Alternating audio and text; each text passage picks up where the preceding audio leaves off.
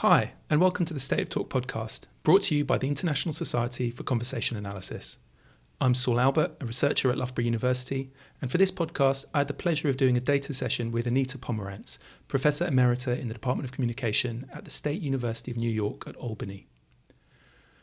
Her conversation analytic work on agreeing and disagreeing, seeking and providing information, and negotiating responsibility for blameworthy and praiseworthy deeds has been foundational for the field, opening up new areas of basic CA work and shaping the rich field of applied CA, including her own, in medical and legal contexts. She served as the chair of the Language and Social Interaction divisions of both the National Communication Association and the International Communication Association, and has recently completed a book with Oxford University Press entitled Asking and Telling in Conversation, which we touch on in our short discussion at the end of this data-focused podcast.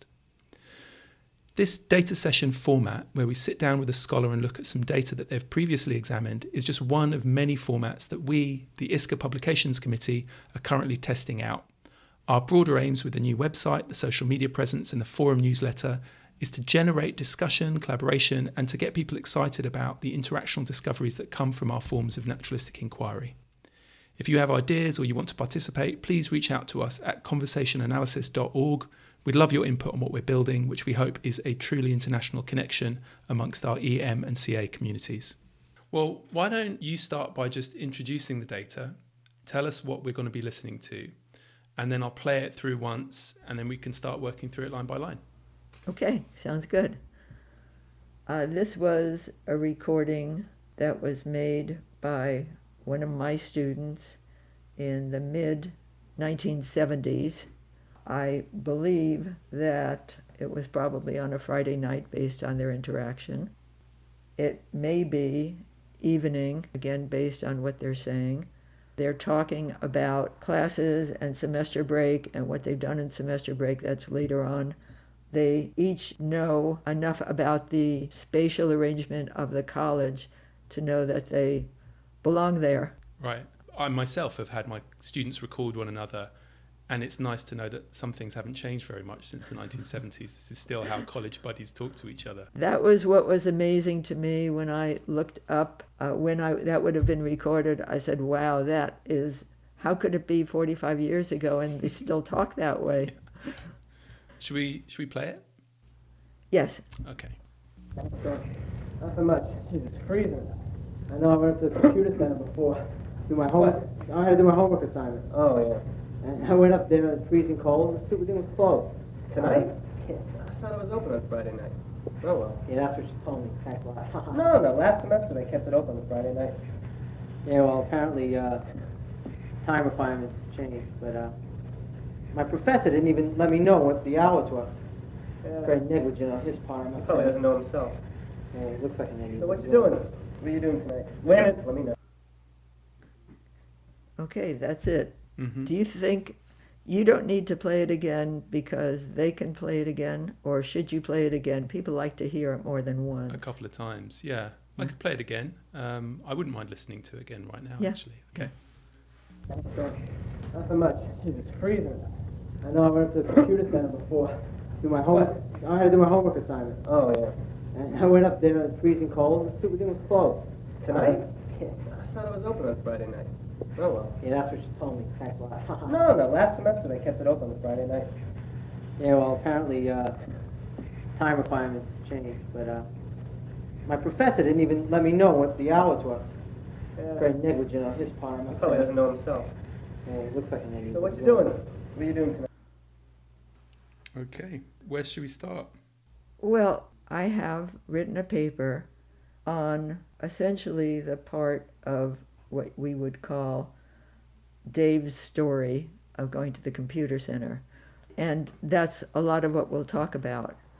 But I think I would like to start further up and go line by line, because there's other things I think about, especially based on other work, that's relevant to some other parts of it. So we'll incorporate some of what's in the paper and some of what comes from other thinking. Yeah, sounds good. So the transcript starts with the what's up, and very quickly it moves to Jack's line of, Jesus, it's freezing out. Jeez, it's freezing. My best guess is that he's just come in from the cold. It sounded like an opening. Yeah.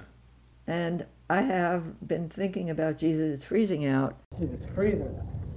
because this is not simply a description, it is also a report of a reaction to the weather. It's a report of a reaction. And to that extent, I want to see it as an assessment. Jesus freezing.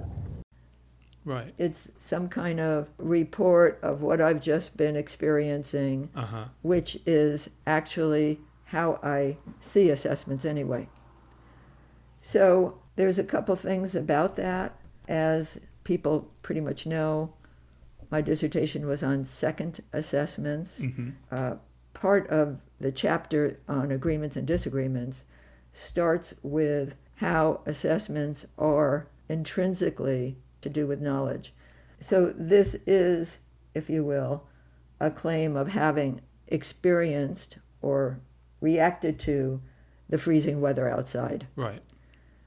Jack is making an implicit claim of having that knowledge by offering this remark. Jesus freezing.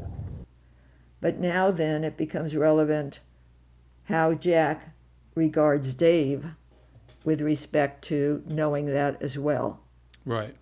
All of the second assessments I looked at, the first speaker experienced together the referent with the second speaker. Right. So they were... Isn't it wonderful out? Oh, it's fantastic. Yeah. Isn't it dreary? Well, yes, but it's warm. Right. So simultaneous experience. Right. Or both have access. Yeah. And even if they've gone to the movies together, it's still simultaneous, and then they talk about it as what they have just experienced. So those second assessments had to do with, this is what I know and this is what I know you know, and I'm saying this, and now I can wait to see whether you agree or disagree. Right. And it's a different organization, as I think I mentioned in footnotes, when I'm going to give an assessment and I figure you don't have access to that, you don't have knowledge of that. And then there's different possibilities, but let's say one of the strong possibilities is that you show you understand what I have just said. It's terrible out. Oh, I'm so sorry. So you can show your understanding of that. I want to make one other point about this line of Jesus is freezing out. Jesus freezing. I would see this as some kind of complaint. Jesus freezing. It is not something which we are joyous about. It's something which was uncomfortable. The Jesus and the freezing Jesus freezing. suggest some level of discomfort. Now, for complaints, one of the issues that I've been dealing with probably for my whole career is this something about which we can talk about what or who is responsible. Right. At this time, in the mid-70s, and probably now, there's a lot of weather talk for which we do not have to do any kind of what's responsible. Right, yeah, Or it's who's nobody's fault responsible. that it's freezing outside. I think there's a lot of talk these days where we do talk about what's responsible for climate change. Right. And that's a whole interesting matter of how historically what was out there, everybody understood, it's, beyond anybody's control, is now not that at all. Right. We may share the experience of the weather, but we might have different interpretations about who's to blame. Yes. Right. So I think those themes of the knowledge claims, epistemics, as well as responsibility, run through this segment, actually. Now, what I think is really neat about Dave's response, I know I went to the computer center before, I know I went to the computer center before. is for the second assessments that I looked at, where people experienced something together or are experiencing something together. You don't get, I know, you just don't get a claim. I know I went to the computer center before. So now, what I take I know to be I know I went to the computer center before. is you were assuming in the way you said it that I probably didn't know, that I am an unknowing recipient, and here I want to correct you.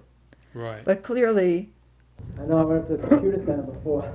it's going back by saying, I'm not who you think I am with respect to knowledge. But it Right. also moves prefacing what I'm going to be saying next.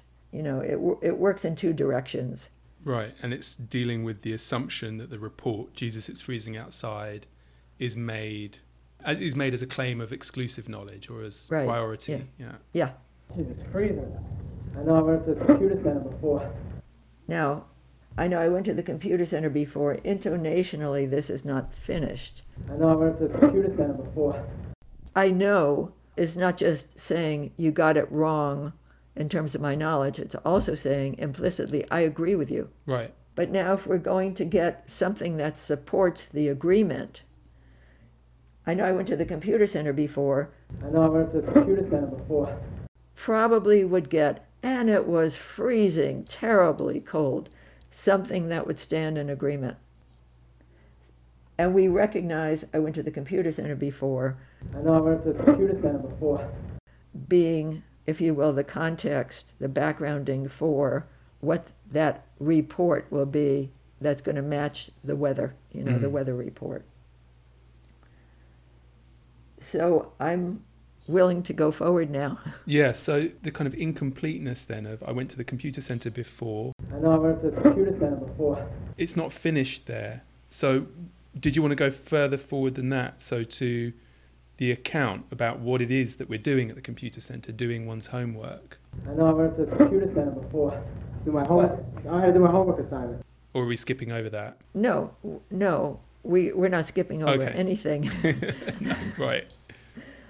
I'm just suggesting that for a sequence built for agreement, we would not need, I had to do my homework assignment. Do my homework.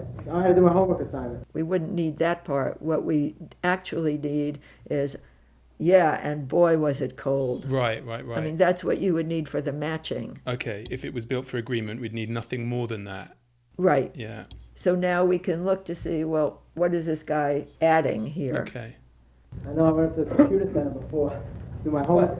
I had to do my homework assignment. One of the things about I had to do my homework assignment is that this wasn't a voluntary trip just to see the computer center. It's Right. I had to do it.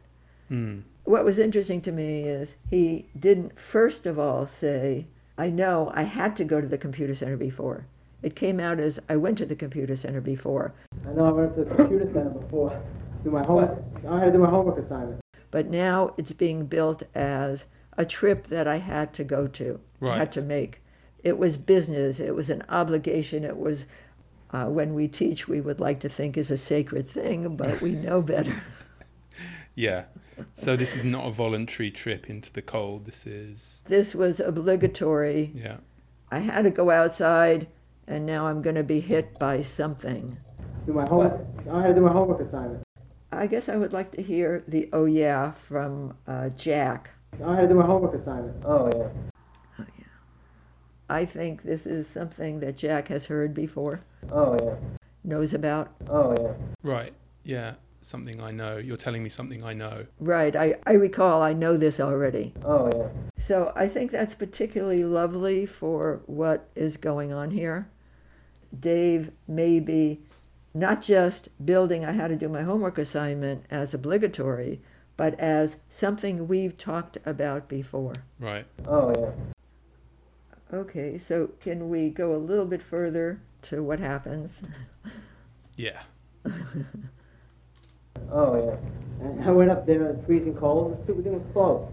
I think the two H's, and a high one up there, I went up there and to me sounds like a laughter of some sort. Finally, we get the freezing cold, which of course matches. I know, and it was freezing out. Jesus, it was freezing out, and here, and it was freezing cold. Jesus, it's freezing. I know I went to the computer center before. Do my homework. I had to do my homework assignment. Oh, yeah. And I went up there and it was freezing cold. So we have what looks like a story that could have been purely the agreement that was promised Mm-hmm. with I know. But that's not the only reason it's being built or the primary reason it's being built. It's being built for the difficulty, the discomfort that was experienced, and how it led to the stupid thing was closed. Mm-hmm.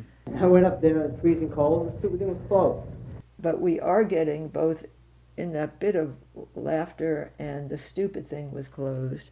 Clearly it was an unhappy experience. I don't know how to go beyond that. And I was pissed. The stupid thing was closed. Tonight? Yes. More explicitly reports a reaction. I had analyzed this in the paper Mm-hmm. in terms of responsibility, Right. where there's no agent who's responsible, but there is something which is being blamed at this point a little bit, and that's the stupid computer center. The stupid thing was closed. Right. But that's very implicit. In the paper, I said, there's no agent here in the same way as you took it versus it's missing. Mm. So the stupid thing was closed, The stupid thing was closed. even in terms of the grammatical structure. Yeah. It's not, I got there and they closed it. Yeah. That's, oh, why'd they close it? You know, when they saw you, did they close it? Right. So this is a passive construction. It was closed. The stupid thing was closed. So it was The closed. stupid thing was closed. I'm going back to that kind of passive formulation, which is just used so much. The one that I like from the paper is, little cat's been eating pudding. Now that one looks like it is an active, the little cat is to blame. Mm. You probably know it from the paper. Yeah. But little cats don't go into the refrigerator and get out the pudding and put it in their dishes. Right. So that's why they can't be the agent in the same way. Yeah. So that's where I went with this in terms of, do we have an agent that has, if you will, being designated with some, let's call it a verb, you know, an action. And here the was closed. The stupid thing was closed. It could have been absolutely normal for the stupid thing, the computer center, to be closed at that time. The emphasis here is on closed. Yeah, right. The stupid thing was closed. Dave is saying, well, in case you didn't get it, I was pissed. I was pissed. Right. Okay. The stupid thing was closed. Tonight? Yes. If we can listen again to tonight, Tonight? Yes. I want to see if I can capture the difference between the tonight and the intonation with, I thought it was open Friday night. Okay. Tonight? Yes. What I'm hearing is Jack saying, that's totally a surprise to me. Yeah. Tonight? Yes. Tonight? Yes. What's the basis of the surprise for him, and what is he going to convey about it? Right. We don't yet know that Jack told Dave in terms of listening to the story. Mm-hmm. But of course, Dave knows perfectly well that Jack told him it was open. Mm-hmm. And that's part of the analysis. If Dave knows that Jack told him that the computer center was open Friday night, and if Dave now is going to tell this story where it was really, really uncomfortable, the question is he going to be relying on Jack recognizing that he's the one who told him to go up there? Right. So we're talking now about a different kind of knowledge organization, where I know something that you told me, but I'm not going to say it, and I want you to recognize that you told it to me. Mm-hmm. Personally, I don't know any of the regular literature on epistemics that's come out talking about that kind of beautiful complication of, I want you to recognize something that I don't want to say yet. So this is putting the onus on Jack to recognize the complaint in its making. To recognize how he's implicated in it Mm-hmm. without it being specified. Right. And that's why the name of the article that I wrote, which was on blaming, Mm-hmm. was actually wrong. It's on avoiding an explicit blaming. Mm. Gail told me once that there was some jewelry and it went missing. And the question is, who took it? How did it go missing? So the announcement was, I put some jewelry there and it's not there anymore. A kind of deferred accusation. Yeah. It's like I'm not making an accusation, but I've reported, in the paper I call it an unhappy outcome, where you can recognize not only the outcome, but did you have anything to do with it happening? But I'm building it and saying it to you, knowing that you should recognize it and come up with the first version of, oh, I just took it for 5 minutes. I'm telling a story without revealing to someone who I know knows something that I don't want to say. Yeah, because in the case of the jewellery, the announcement of its being missing in the presence of the person suspected of taking it, Yeah. the ideal outcome is that it simply reappears and nothing need ever be said. Yeah. Or I moved it to clean and I forgot to put it back. Right. You know, so there could be other accounts, but certainly it could just appear and nobody ever says anything. Tonight? I thought it was open on Friday night. Oh, well. Yeah, that's what she told me. Thanks a lot. No, last semester they kept it open on Friday night. So now we get something that looks more like an accusation. Before we didn't have an accusation. We didn't have him being held responsible. But here we have, that's what you told me in terms of, you now told it to me, you misinformed me. I thought it was open on Friday night. Oh, well. Yeah, that's what she told me. Thanks a lot. No, last semester they kept it open on Friday night. Right, and it's built on an agreement. So Dave's got into the position where Jax reiterated what he said to Dave. That it was open. Yeah, I thought it was open. I thought it was open on Friday night. Oh, well. Yeah, that's what she told me. Thanks a lot. Oh, well, yeah, that's what you told me. Yes, it's Right. built for Jack's line. I thought that it was open Friday night. I thought it was open on Friday night. Oh, well. Yeah, that's what she told me. Thanks a lot. The thanks a lot almost makes it sound like you did it on purpose. If there's anything in here that always tickled me, struck me, puzzled me, it's that. Yeah, okay, let's hear that a couple of times. Oh, well. Yeah, that's what she told me. Thanks a lot. No. I don't know if the ha is mitigation or something else. It's sarcastic. Thanks Yeah. a lot is sarcastic, and the laughter is sarcastic laughter. Oh, well. Yeah, that's what she told me. Thanks a lot. No. It's implying, if you go along that line, that you did it on purpose. Thanks a lot. Oh, well. Yeah, that's what she told me. Thanks a lot. No. Let's say somebody trips you, but accidentally. You turn around and say, thanks a lot. Oh, well. Yeah, that's what she told me. Thanks a lot. No. You're acting as if it's not accidental. Right. Oh, well. Yeah, that's what she told me. Thanks a lot. No. Oh, well isn't really an apology. It wasn't an apology. It was like, no big deal. Yeah. Okay, I misinformed you. Oh, well. It says, we don't have to deal with this. Oh, well. Yeah, that's what she told me. Thanks a lot. No. It's finished. And that's what Dave is not letting go. He hasn't gotten to what he wanted to get to, which is specifically, you told me that and you caused discomfort, and I want you to deal with that. I thought it was open on Friday night.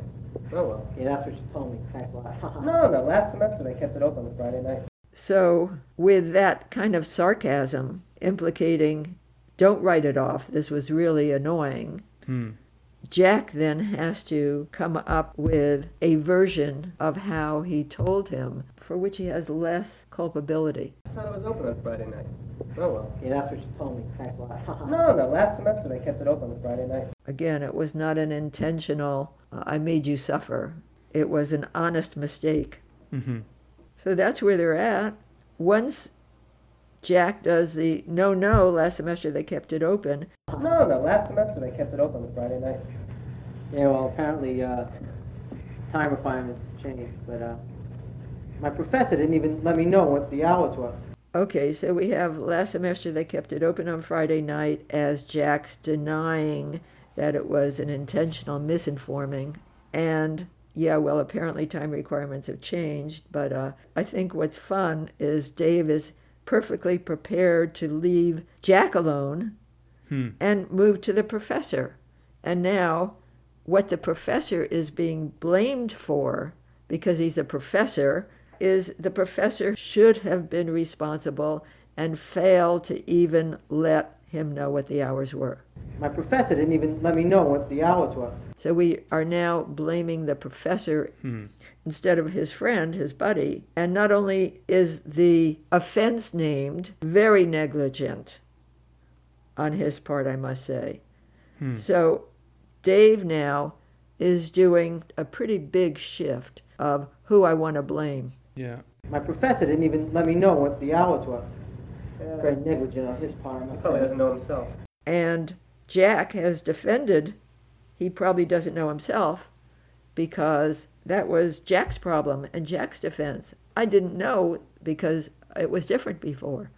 So his own defense he now uses for the professor, and Dave... Probably doesn't know himself. Yeah, he looks like an idiot. So what you doing? He looks like an idiot. I don't even know what to say about he looks like an idiot.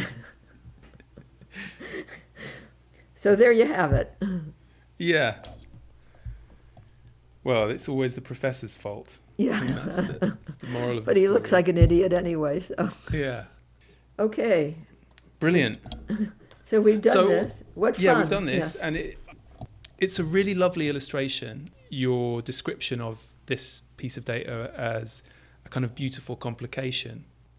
And I'm curious to know what you think. I mean, this is, I suppose, also relating to the way in which assessments became so central to the formation of the discourse and the literature on epistemics, where some of the first papers on epistemics were really naming preference organization in second assessments as exposing claims of knowledge and ownership that could be contested. Is this about epistemics? Is that what we're dealing with here? Or are there other kind of family resemblances to blame, to accountability, or are these labels even useful? Probably from my earliest papers onward, the issue of who knows what, or how, what I know and what you don't know, or what I do know, or what I expect you to know, is quite important for the practices I looked at.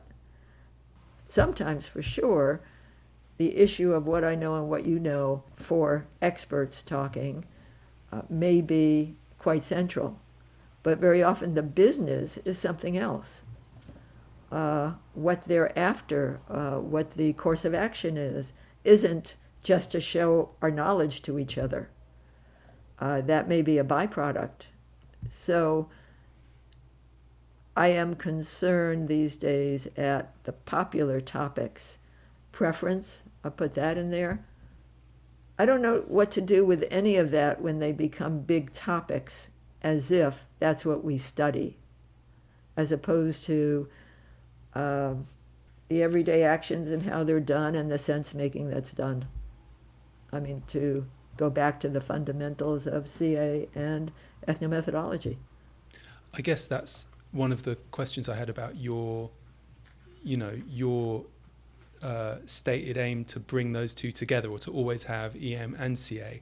And it is still active amongst earlier career scholars and in the current discourse, that people posit them as different, as drifting apart, as based on the same foundation but no longer associated. And sometimes people will use labels, and you're, for better or for worse, responsible for some of those. Preference organization, I think, is one of them, and the notion of assessments as a sequence that can be considered an adjacency pair with first and second assessments. And I've heard you warn people off using those labels. How does it feel to be responsible for the terminology and yet have to fight against its use in a way? Well, people do pick up what they want to pick up, so I don't feel responsible for what other people have done. But if I'm talking with someone or in the classroom, I feel a responsibility to convey my current thinking. Right. So in the paper, and also more recently in the book that I wrote, I talk about assessments as not actions, but some material out of which we perform actions. And I would probably stick with that. We need to talk about actions and how actions are coordinated and what people are doing. And, for the longest time, I fought against the way people talk about questions, because I thought it was confusing. are you talking about seeking information? Are you talking about making a request? What are you talking about? It's a form, and yet people were using it for both the action and the form. But I found that that's a losing battle. I can't change the world. They're going to say what they want to say. Right. In the book that you've just finished, Asking and Telling, tell me a little more about that and what you've wanted to revisit with that book. I picked 9 of my papers, all of which had to do with some form of asking or telling or reporting. And part of the issue was sometimes we think of telling as providing information, but it's also giving your reactions. So assessments go right in there, so I included those papers too. And the reason it's not just a book of previously published papers, but something a little better, more interesting than that, is for each paper I wrote a very short thing having to do with what was sort of the driving force or main questions, but more importantly, at the end of each one, it's what do I think of this stuff now? I mean, we're talking about 40, 50 years later for some of it. How do I regard it? And, I don't mind being critical of my own work because that's the nature of science. The book is 9 papers with my critique or comments on each one, and then a wrap-up chapter which says, how do these things all relate to it? And the name of, I'm relating to something you said before, the name of the book was going to be, I still had it in my notes, The Complexities of Asking and Telling. But publishers like short and simple titles. So it became Asking and Telling, and they didn't want just asking and telling. We compromised in interaction, I think. So that's what it is. I mean, it's not all new stuff because it's my papers, but hopefully my comments on it will be interesting to some people. Right. Because this has been quite a data-focused session, would you offer any tips or advice for analysts who might want to get their head into data, what you do, how you approach it, what you would recommend? I like to work with single instances and then have some ideas and look for other instances of it. I know other people get collections to begin with, but I'm not sure once you try to get a collection to begin with, you will have multiple different phenomena in it. So that's a problem. I mean, without being able to work with the specific interaction in front of you, you have lost sort of getting into something. The problem is that we were talking about Dave and Jack, but there is a next step too, and that is what are the practices being used by them that they have not invented as such. Of course, there's a lot of contingencies that go on, etc., but we are not simply talking about Dave and Jack here. And so that transition is hard for people. Sometimes they solve it by working with a big collection and seeing similarities. Other times you start working with an instance, particulars, and you don't know how to go further. And in this amount of time, I can't come up with suggestions. That's fine. Then I'd just like to really thank you for taking time to have a data session with me. I really enjoyed it. So thanks for sharing the data, and thank you for giving us an insight into how you approach things line by line. It's wonderful to see. Thank you, Saul. This has been delightful for me too. Okay. Bye. Thanks so much, Nita. Yeah. Bye.